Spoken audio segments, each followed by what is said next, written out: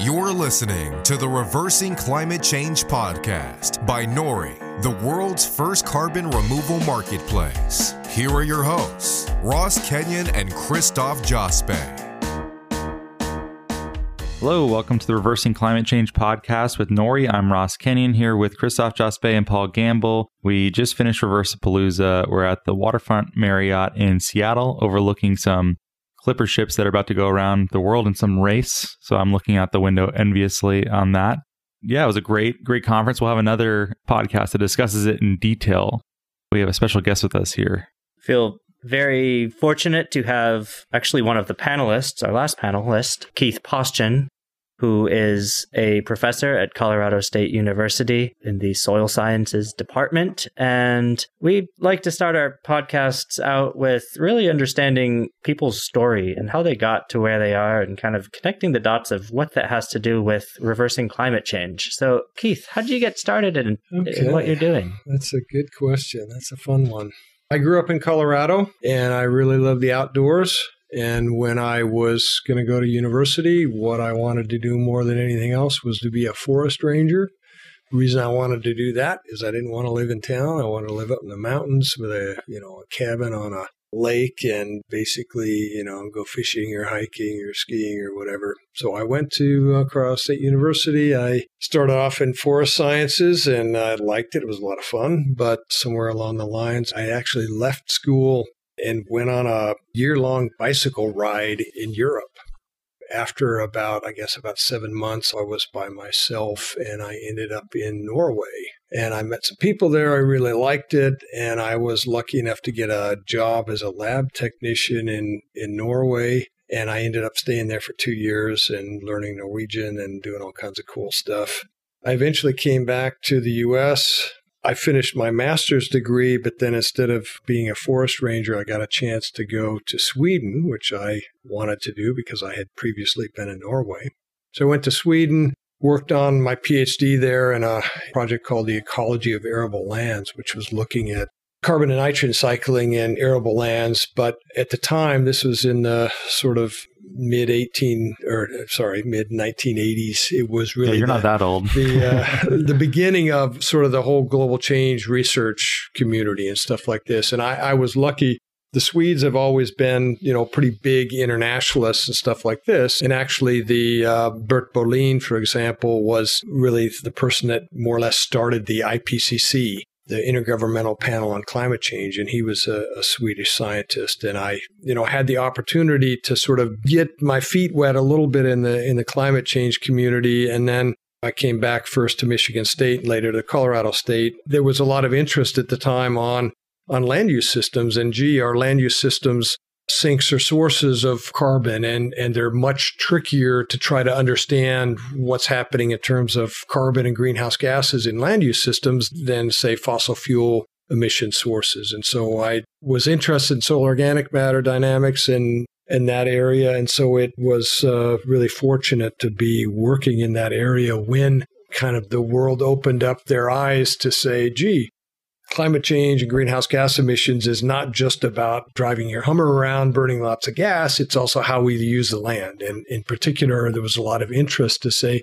can we manage our agricultural systems and our forests in such a way that we increase the carbon that's stored in soils, which is, you want lots of carbon and organic matter in your soils is a good thing. And if you can essentially encourage that, then you're in effect removing carbon dioxide from the atmosphere. And that's the dream. That's what we want to do here at Nori, and that's the kind of behavior that we'd like to drive. I'd like to pick up on a couple things that you talked about, talking about the carbon and nitrogen cycle in arable lands. And today, if we look at arable lands as a whole, doesn't look very good. Our practices are leaching nitrogen into our waterways and releasing way more carbon into the atmosphere than it's taking in. Mm. First of all, what's causing that? And what are the things that can be done that can shift that cycle? The biggest effect is with converting lands from their native ecosystems, and that could be a forest, it could be a prairie, it could be a wetland, into a system that you're managing for crop production or livestock or growing cotton or lots of things like that.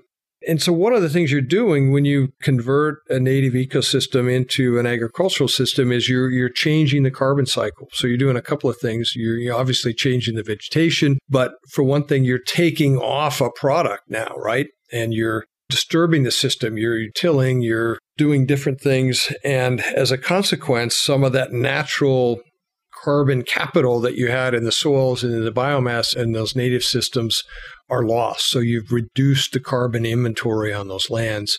Things have gotten a little bit better than they were, a few years ago, in the sense that there are more conservation practices probably being utilized now than there were, say, back in the 1960s and 1970s. But we still have a ways to go. And so we've got to do things like cropland systems that have a plant on the ground as much as possible, right? Not leaving the ground bare, over the wintertime. We want to avoid a lot of intensive soil disturbance, which tends to accelerate, the decomposition and the loss of the organic matter. We want to, reduce soil erosion, those kinds of things. And we want to get a much more efficient use of nutrients. So we want to grow lots of food. Plants need nitrogen, so we add nitrogen fertilizers, and that's kind of somewhat unavoidable.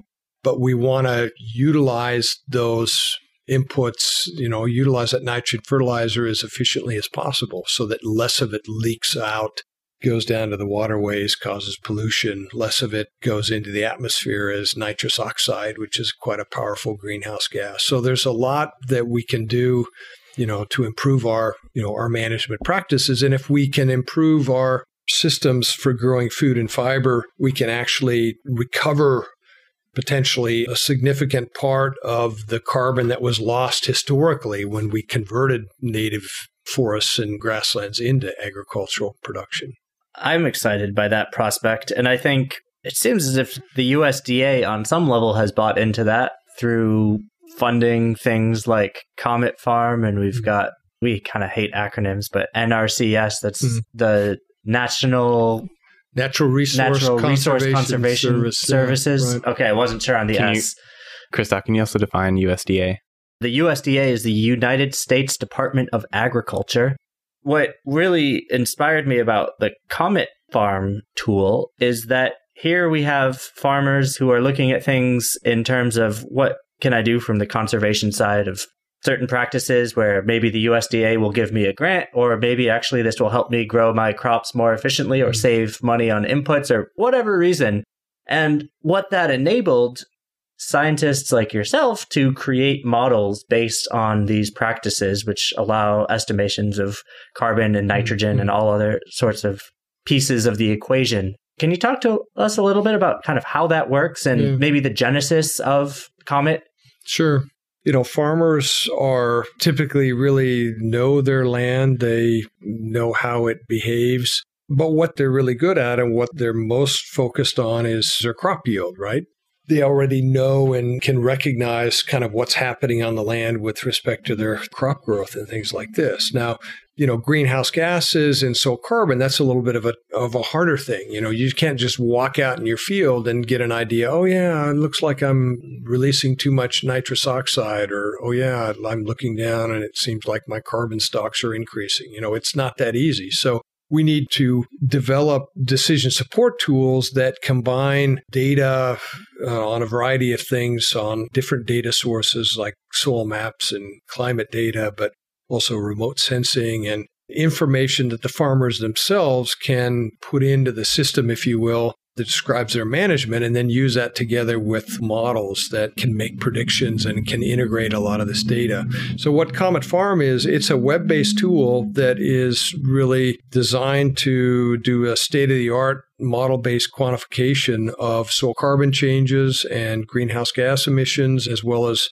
a number of other things we're now working on water use and water quality and such. But basically, if the farmer can provide, the detailed information on their management, then they have a tool that they can actually use without being an expert, without being a scientist, to get really a state-of-the-art estimate of how their management is impacting things like soil organic carbon or greenhouse gas emissions.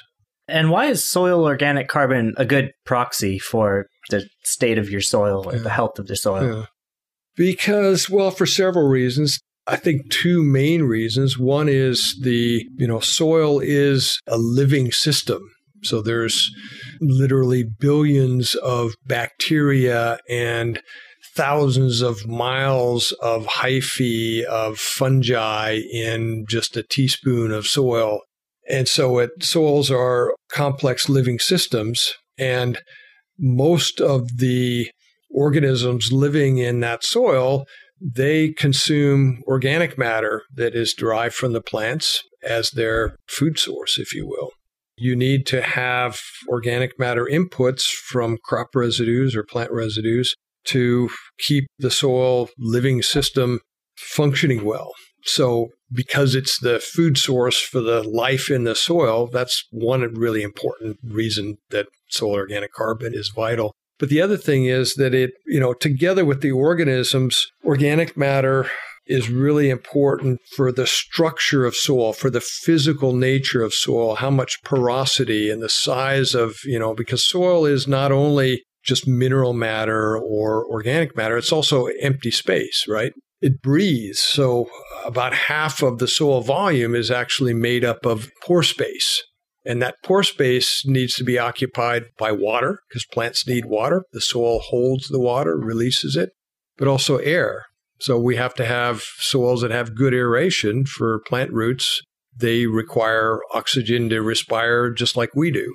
The point is that if you have abundant organic matter in soils, the physical structure of soils is favorable for plant growth and for soil health. So it's really a kind of a keystone attribute of soils. Great. So as I try to dig into this a little bit, there are a lot of different soil types, and there are a lot of different soil types at different stages, depending on how deep you go and depending on where you are geographically. When you say you have a sophisticated model, it's able to look at each specific soil type and tell me how sort of the interactions of that soil type might affect a certain bioregion. Is that more or less correct? And I guess get us into the weeds, Keith. Okay. Like, how does it all work? How do the different soil types interact with each other? What are kind of the big unanswered questions that, I'd imagine there are many that we want to have more resilience to better understand these soils so you can make better predictive models. So if you think of soils, again, soils are these living systems, but they're also derived from different, what we refer to as parent material. In a way, that makes sense, right? It's where did the soil come from? Soils come ultimately from some kind of rocks that are broken down over time into finer and finer particles. And then there's processes of something that's called chemical weathering, which really just refers to changes in the chemistry of the soil as it's exposed to rainwater and gases and microbial life and things like this. So depending on the kinds of rocks that soils were derived from, for example, if you have a soil that was derived from limestone, so an ancient limestone reef that has now been lifted up onto the land, it has a very different chemistry and a different, soil development than a soil that might have been derived from, say, volcanic ash or something like that was deposited. So those different kinds of parent materials. And then as you change climates, if you're in the tropics, it's warm all year round. And if you're in the humid tropics, there's lots of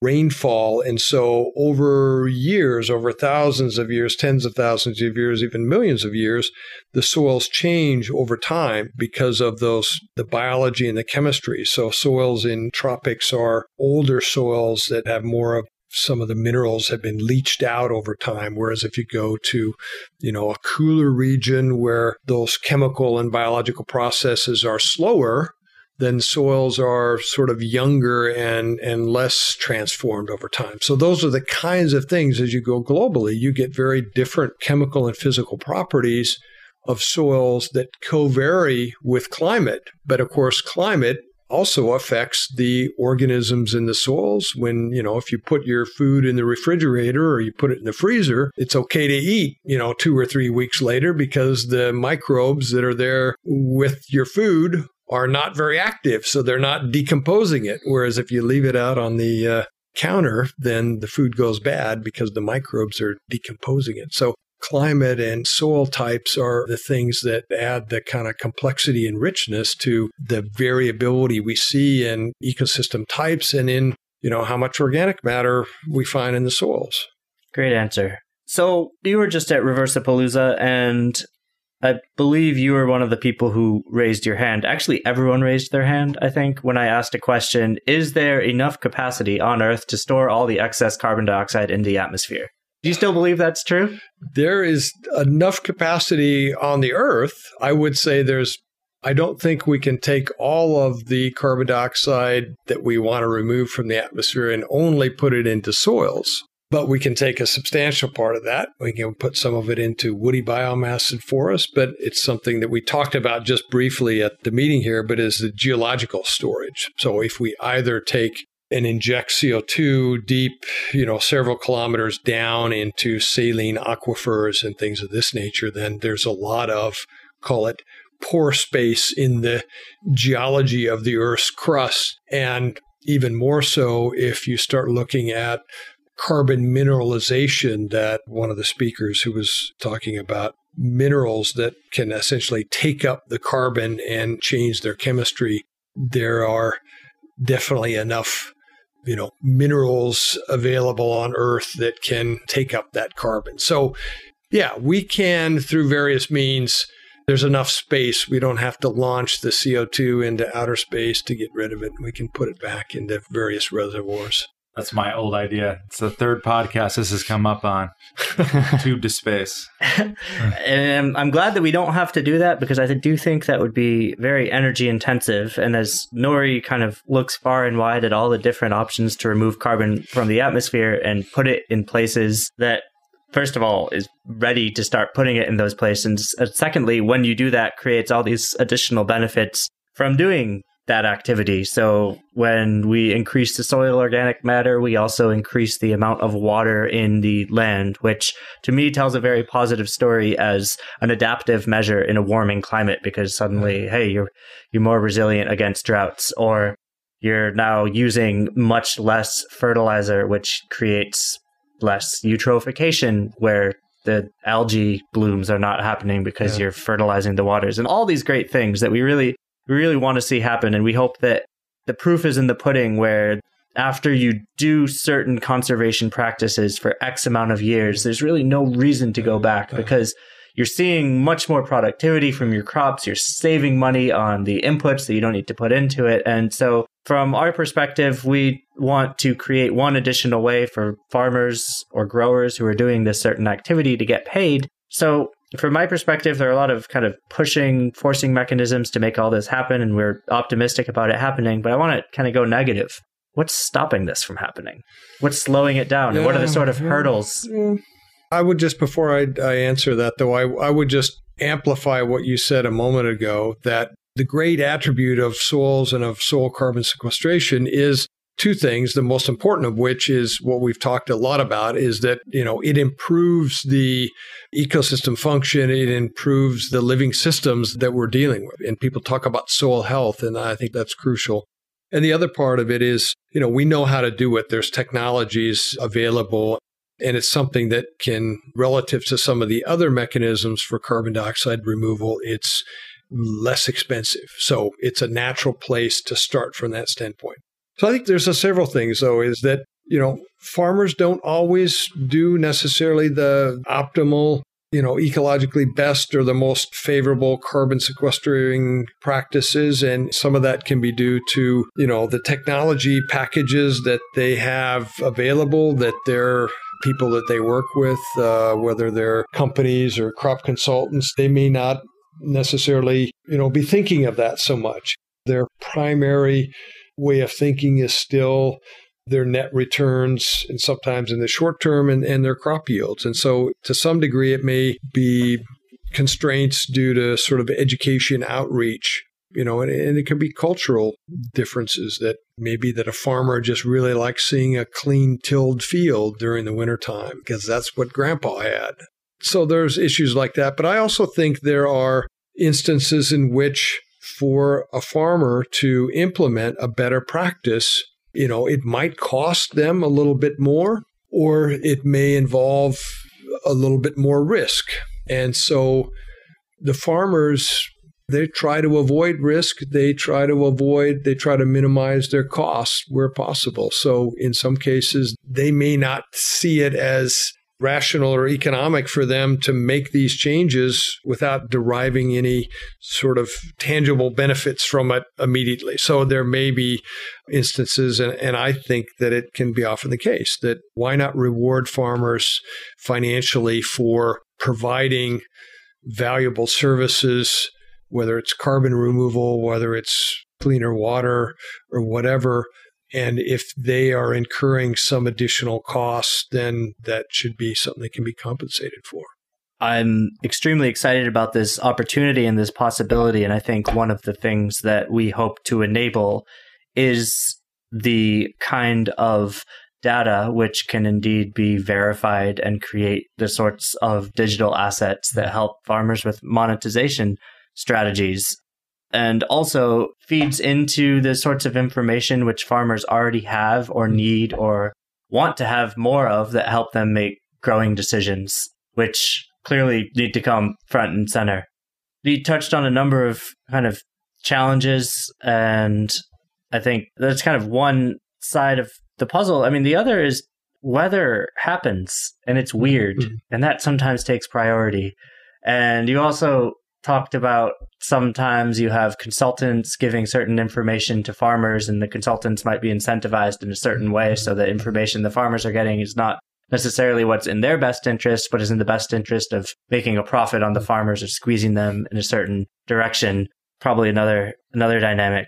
I want to kind of bring this back to Nori and to understanding the data that Comet Farm creates and kind of the opportunity that as that data is there, that allows us with some kind of certainty to say, okay, indeed, this ecological activity happened. And here, the way we start is by saying this carbon removal activity happened. What information can you take from a model that gives us something where we can say, this is good enough? And by making it good enough, I know also the things that can make it better. And also, by doing this feeds into the kind of broader network of information that works for everyone and first and foremost works for the person who is managing that land. You know, one thing that is really working on our favor here is I think there has really been a technology revolution going on in the last several years in agriculture, in terms of things like precision agriculture, in terms of, integrating remote sensing from satellites or from drones and other kinds of observation systems and, machinery that is measuring changes, as it moves across the field. I guess the point is now that there's really been this development of technology, of software, of systems, of databases.